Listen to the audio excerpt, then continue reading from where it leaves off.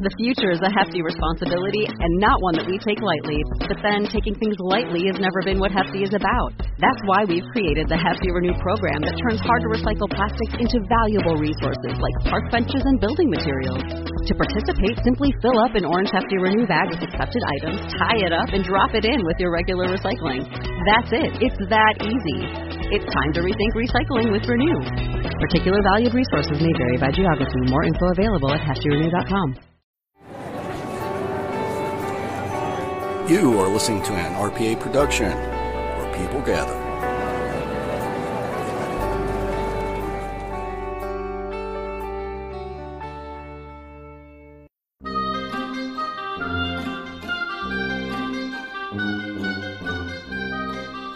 Ladies and gentlemen, Real Paranormal Activity is proud to present Terry's Mysterious Moments.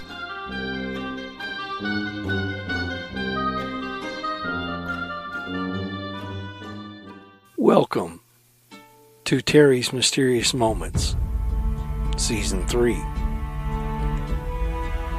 Thank you for joining me on this journey into the odd, the weird, the strange. Hope you'll enjoy it. Now, on with the show.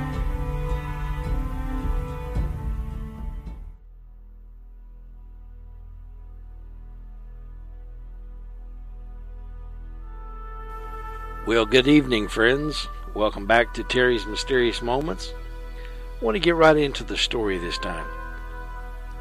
I've just become recently aware of certain oddities and stories that I had never heard before, with the exception of maybe one. Did y'all know about these oddities as I read them off? Have you ever heard of the Snallygaster? In American folklore, the Snallygaster is a dragon-like beast said to inhabit central Maryland, the Washington, D.C. metro area, and particularly the Middletown area of Frederick County, Maryland. The area was settled by German immigrants beginning in the 1730s, and early accounts describe the community being terrorized by a monster called a Schnellergeist, meaning quick ghost in German. The earliest incarnations mixed the half-bird features of a siren with the nightmarish features of demons and ghouls. The Snallygaster was described as half-reptile, half-bird, with a metallic beak lined with razor-sharp teeth, occasionally with octopus-like tentacles. It swooped silently from the sky to pick up and carry off its victims. The earliest stories claim the monster sucked the blood of its victims. 7 pointed stars, which reputedly kept the Snallygaster at bay, can still be seen painted on local barns. It has been suggested that the legend was resurrected in the 19th century to frighten freed slaves. Newspaper accounts throughout February and March of 1909 described encounters between local residents and a beast with, quote, enormous wings, a long pointed bill, claws like steel hooks, and an eye in the center of its forehead, unquote. It was described as making screeches like a locomotive whistle. A great deal of publicity surrounded this string of appearances, with the Smithsonian Institution offering a reward for the hide. U.S. President Teddy Roosevelt reportedly considered not going on an African safari so he could personally hunt this beast. It was later revealed that these reports were part of a hoax perpetrated by Middletown Valley Register editor George Roderick and reporter Ralph Wolf in an attempt to increase readership. The descriptions they invented borrowed themes from existing German folklore, including dragon-like creatures who snatched children and livestock, and also appeared to invoke descriptions of the Jersey Devil, which had been spotted mere weeks earlier. In 2008, author Patrick Boyton published a book about the history of the Snallygaster entitled Snallygaster, The Lost Legend of Frederick County. Well, there's the Snallygaster. You may be relieved or not to know that the snallygaster has a mortal enemy. It's the Dwayyo, D-W-A-Y-Y-O, or it is sometimes referred to as the Dewayyo, D-E-W-A-Y-O. This creature is a cryptid sighted primarily in West Middletown, Maryland, but sightings have also been reported in Wolfsville, Maryland. This mammalian is said to be hairy, it's got a bushy tail, and is sometimes bipedal. At times it has features similar to a wolf, but with the arms, stance, and stature of a human. It almost resembles a werewolf, and it is the mortal enemy of the snallygaster. The Dewayyo and the snallygaster have reportedly had vicious encounters dating back to early settlement of the Middletown Valley. How do stories like this stay quiet? Why isn't that they're well known within the cryptid community or the paranormal groups? Why don't a lot of people know about these? A newspaper account in the Frederick News Post from 27 November 1965 detailed the accounts of a run-in with the Dewayyo. Near the woods of Gambrel State Park, a certain man named John Becker went out into his yard to investigate a strange noise. It was getting dark, and he started back to the house when he saw something moving toward him. As he said, it was as big as a bear, had long black hair, a bushy tail, and growled like a wolf in anger. As it got closer, it stood up on its hind legs and attacked him. Becker fought the creature until it ran into the woods, leaving him, his wife, and children in horror. Deciding to remain anonymous under the alias John Becker, he filed a report with local state police telling of an attack by a mysterious monster that he called a Dewayyo. Sensing a good story, Frederick News Post reporter George May wrote a series of articles on the monster, and soon newspapers throughout the area were carrying the story. These articles spawned a rash of calls and letters to the newspaper, ranging from the absurd to the furious. The county treasurer's office received an application for a Dewayyo license from a, quote, John Becker, unquote, accompanied by the $1 fee. The license was issued and mailed in care of George May, Frederick News Post. The Frederick newspapers also reported other sightings.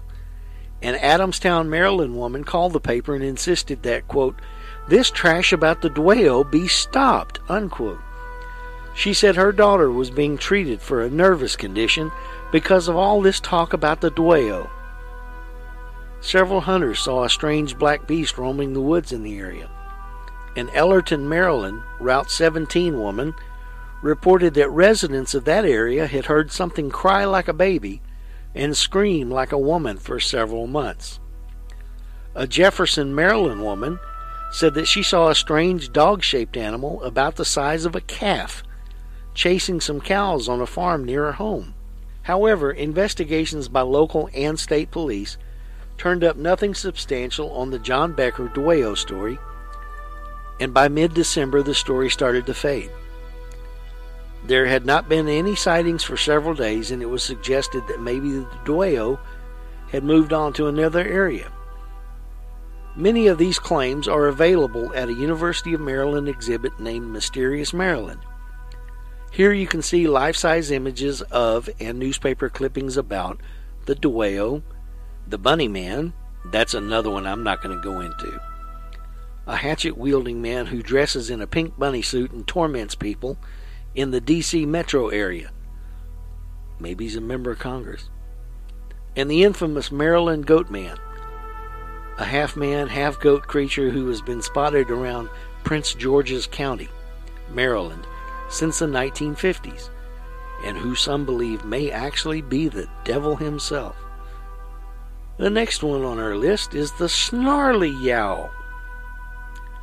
Seems like they're letting their kids name the local cryptids. The Snarly Owl is a mysterious giant black dog who has been sighted at various spots on South Mountain, Maryland. His territory appears to be at a pass in where the old National Road cuts across a brook and a canyon. Although his appearance is similar to the Black Shuck of the UK, this hound appears to have no connection to the harbinger of death that is Black Shuck, or in Harry Potter lore, the Grim, or that is associated with many other hounds. Eyewitnesses claim his coat changes from white to black.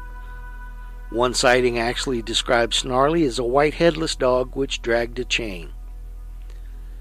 Snarly Owl sightings date back to an inn built nearby around 1790. The common tale was that the Snarly would suddenly appear, spook a horse, and disappear as the rider was thrown from the horse. Many of these sightings were committed to paper in 1882 by a Madeline Vinton Dahlgren in a book called South Mountain Magic. One eyewitness account of Snarly is recounted here. One night about 10 o'clock, as he was returning from the village of Boonesboro, whither he had gone to make some little purchases for his family, he encountered the black dog.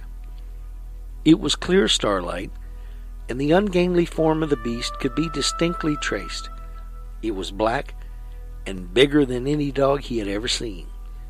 And as he came nearer, the object intercepted him and stood guarding the road in such a way as to forbid his crossing. So, to use his own expression, he fit him. That is, not being scared, he attacked and fought the dog. But to his confusion, as he attacked the creature, it grew longer and presently seemed to extend across the road.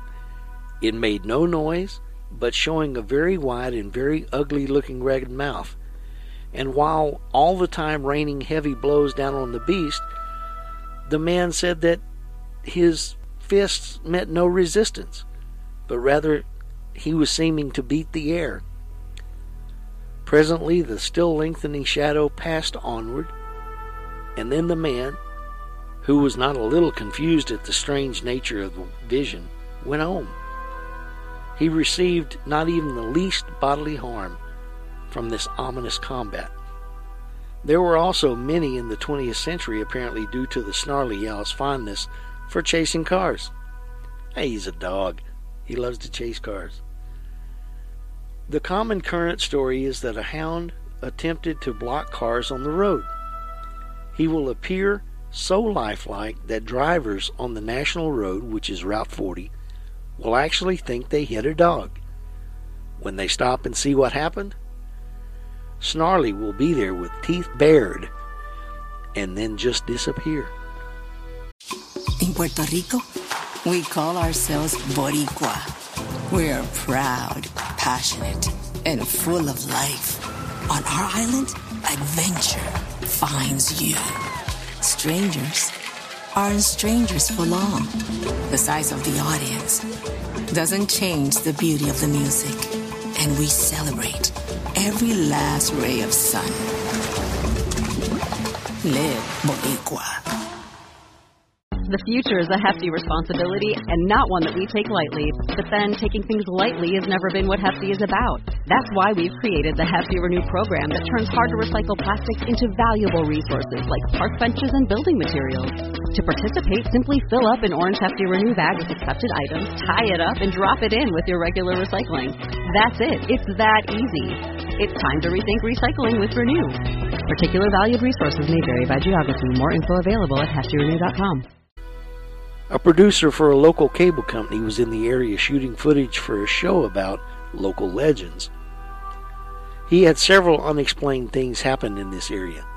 In his words, quote, I and other crew members who were preparing to begin an early morning shoot at the inn were startled by a strange noise that sounded like the howl of a werewolf echoing throughout the top of the mountain.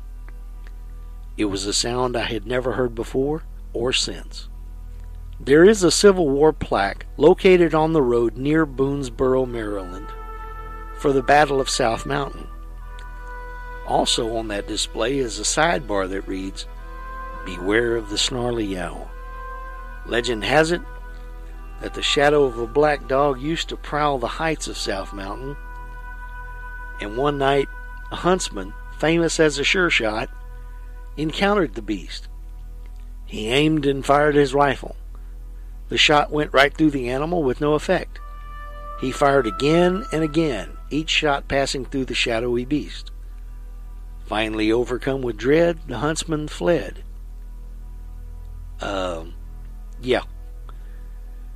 The Richmond Vampire. The Richmond Vampire, also called locally the Hollywood Vampire, is a recent urban legend from Richmond, Virginia. Local residents claim that the mausoleum of a man named W.W. Poole, dated 1913, in Hollywood Cemetery, holds the remains of a vampire. Supposedly, Poole was run out of England in the 1800s for being a vampire. Oral legends to this effect were circulating by the 1960s. They may be influenced by the architecture of the tomb, which has both Masonic and ancient Egyptian elements, and double W's looking like fangs. Because this cemetery is adjacent to Virginia Commonwealth University, the story became popular among students, especially from the 1980s onward. It was first mentioned in print in the student newspaper Commonwealth Times in 1976. In the past few years, the vampire story has been combined with the collapse of the Chesapeake and Ohio Railroad's Church Hill Tunnel under Church Hill, a neighborhood of eastern Richmond, Virginia, which buried several workers alive on October 2, 1925. This part of the story showed up online in 2001 and was first reported in print in 2007 in Haunted Richmond, The Shadows of Shaco. According to this newer story, the tunneling awakened an ancient evil that lived under Church Hill and brought the tunnel crashing down on the workers. Rescue teams found an unearthly, blood-covered creature with jagged teeth and skin hanging from his muscular body, crouching over one of the victims. The creature escaped from the cave and raced toward the James River. Pursued by a group of men, the creature took refuge in Hollywood Cemetery, where it disappeared in a mausoleum built into a hillside bearing the name W.W. Poole. According to Gregory Maitland, who is an urban legend and folklore researcher with the paranormal research groups Night Shift and the Virginia Ghost and Haunting Research Society, the creature that escaped the tunnel collapse was actually the 28-year-old railroad fireman Benjamin Mosby, who had been shoveling coal into the firebox of a steam locomotive of a work train. He had no shirt on, and when the cave-in occurred, the boiler ruptured. Mosby's upper body was horribly scalded, and several of his teeth were broken before he made his way through the opening of the tunnel. Witnesses reported that he was in shock, and layers of his skin were hanging from his body. He died later at Grace Hospital and was buried at Hollywood Cemetery. So, no vampire. Well, that sucks. After years of pop culture conditioning to lycanthropes with rippling abs and typical teenage problems, it's easy to forget that at one time the threat of a hungry werewolf lurking the countryside was considered a very real and deadly serious ordeal. In fact, in the mid-1800s, terror gripped the state of Georgia when a werewolf caused panic-stricken farmers to melt their crosses into bullets and set off to kill the beast. It sounds like a tall tale, but today you can visit the creature's grave. The long-ago legend of Georgia's real-life werewolf begins innocently enough with a young girl named Emily Isabel Burt. Emily was the shyest and most reserved child of the wealthy Burt family, prominent members of town now known as Woodland. When Emily's father died, he left a hefty sum of money behind, and rather than spend her days looking after the children, Emily's mother, Mildred Owen Burt, shipped them off to boarding school in Europe, freeing her to spend her days chatting with other socialites. After a long semester in Europe, Emily returned home, and it wasn't long before the rest of her family started to notice that something about her wasn't quite right. She looked sickly, had a million-mile stare, and complained that she was unable to sleep. As the days wore on, her mother began to realize that Emily had been slipping off into the nearby forest in the middle of the night. When confronted, Emily claimed that she couldn't recall most of her midnight strolls. To make matters worse, she started to grow unsightly hair in odd places, and even strangers noticed that her teeth began to look more pointed, almost as if she was growing fangs. Coincidentally, the local farmers were dealing with some strange problems in their own right.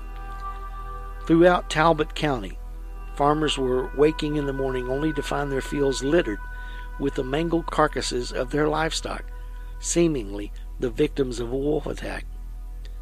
Together, the farmers concocted a plan to end the slayings once and for all, and started nightly hunting parties with the intention of capturing or killing the beast responsible. After weeks of failed attempts to slay the phantom wolf, the frustrated farmers resorted to their last resort. They asked the town weirdo for help. Always go to the weirdo. Always. Locals always whispered about the strange old man from Eastern Europe. Some claimed he dabbled in black magic. Others said he was just crazy. But either way, he was an outsider. When the animal mutilations first began, no one listened when he told them he knew which creature was to blame. According to him, it was no regular animal. It was a werewolf.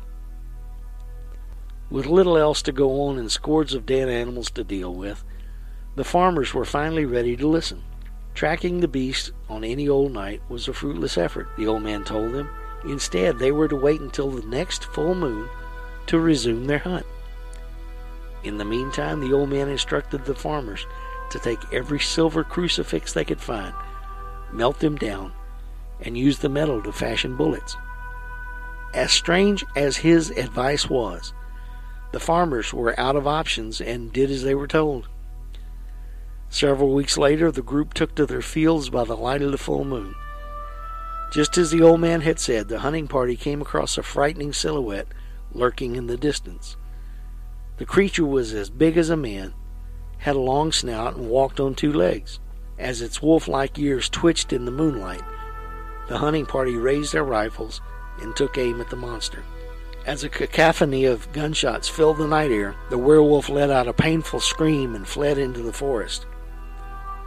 No one was sure where the creature was hit, but the old man's crazy plan had worked. Meanwhile, unbeknownst to the celebrating farmers, there was another hunt happening in the very same area. Mildred Owen Burt awoke to the sound of gunshots, only to discover that Emily's bed was empty. Determined to get to the bottom of her daughter's secretive midnight adventures, she lit a lantern and headed into the forest. After searching high and low, Mildred stumbled onto Emily's unconscious body. A pool of blood surrounded her hand, and it appeared that she had been shot. Mildred did her best to stop the bleeding and ran for help. The following day, the doctor patched up Emily's wounds, but even he couldn't explain what had happened. After the rumors of Emily's accident and the farmer's successful werewolf hunt began to collide in the local taverns, Mildred discovered a doctor in Paris who claimed to specialize in lycanthropy. With the sneaking suspicion that Emily might have been to blame for the rash of animal mutilations, Mildred sent her off to Paris in the hopes that she might be cured. According to all the legends, the attacks completely ceased from then on. Several years later, Emily Isabella Burt returned to Georgia, cured of her mysterious ailment, and lived out the rest of her life as a successful businesswoman and landlord. In 1911, at the age of 70, Isabella died and was buried in the Owens and Holmes Cemetery in Talbot County. Her gravestone reads, "Thy form alone is all, thank God. That to the grave is given. For eyes know thy soul the better part, is safe, yet safe, in heaven. While the legend of Georgia's werewolf girl is hotly contested by locals who claim their great-grandparents encountered the beast, and skeptics who cite a lack of hard evidence in the story, one thing is for certain.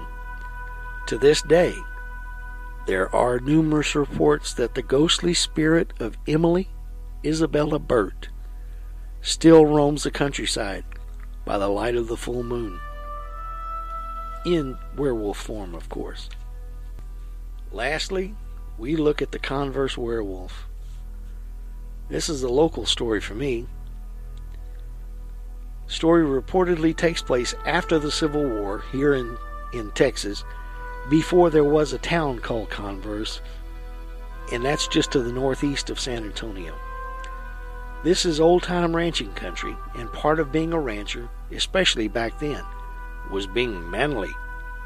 One rancher who had a son who was bookish wanted his son to go out and be a man, so he sent the 15-year-old out into the wilderness by himself and told him to bring home a deer for the family to eat. The boy went out, but came home empty-handed. The father sent him out again, making it imperative that he return with that deer. The son went out to their best hunting spot, and the father had a fit of remorse for having been so hard on the boy, so he was concerned about the boy coming home. Days later, the boy hadn't returned. The rancher summoned all of his neighbors, and they went on a search party. The group arrived at the hunting spot, and while searching for the boy, heard a noise off in the woods. They went running in that direction, thinking they had found the son. And they were right. But they got more than they bargained for.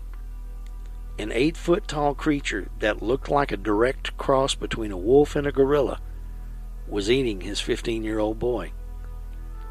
The rancher shot at the beast and it took off into the woods, but it was too late. His son was dead. The story goes that the rancher plunged into a deep depression and generally went off the deep end. I can't say I would blame him. He stopped talking to people, he stopped eating, and died shortly after seeing that gruesome sight. Do you have any newly discovered weird stories to share? I'm open to listen to them. That's it for this week. Thanks a lot. Have a great week, folks. Bye-bye.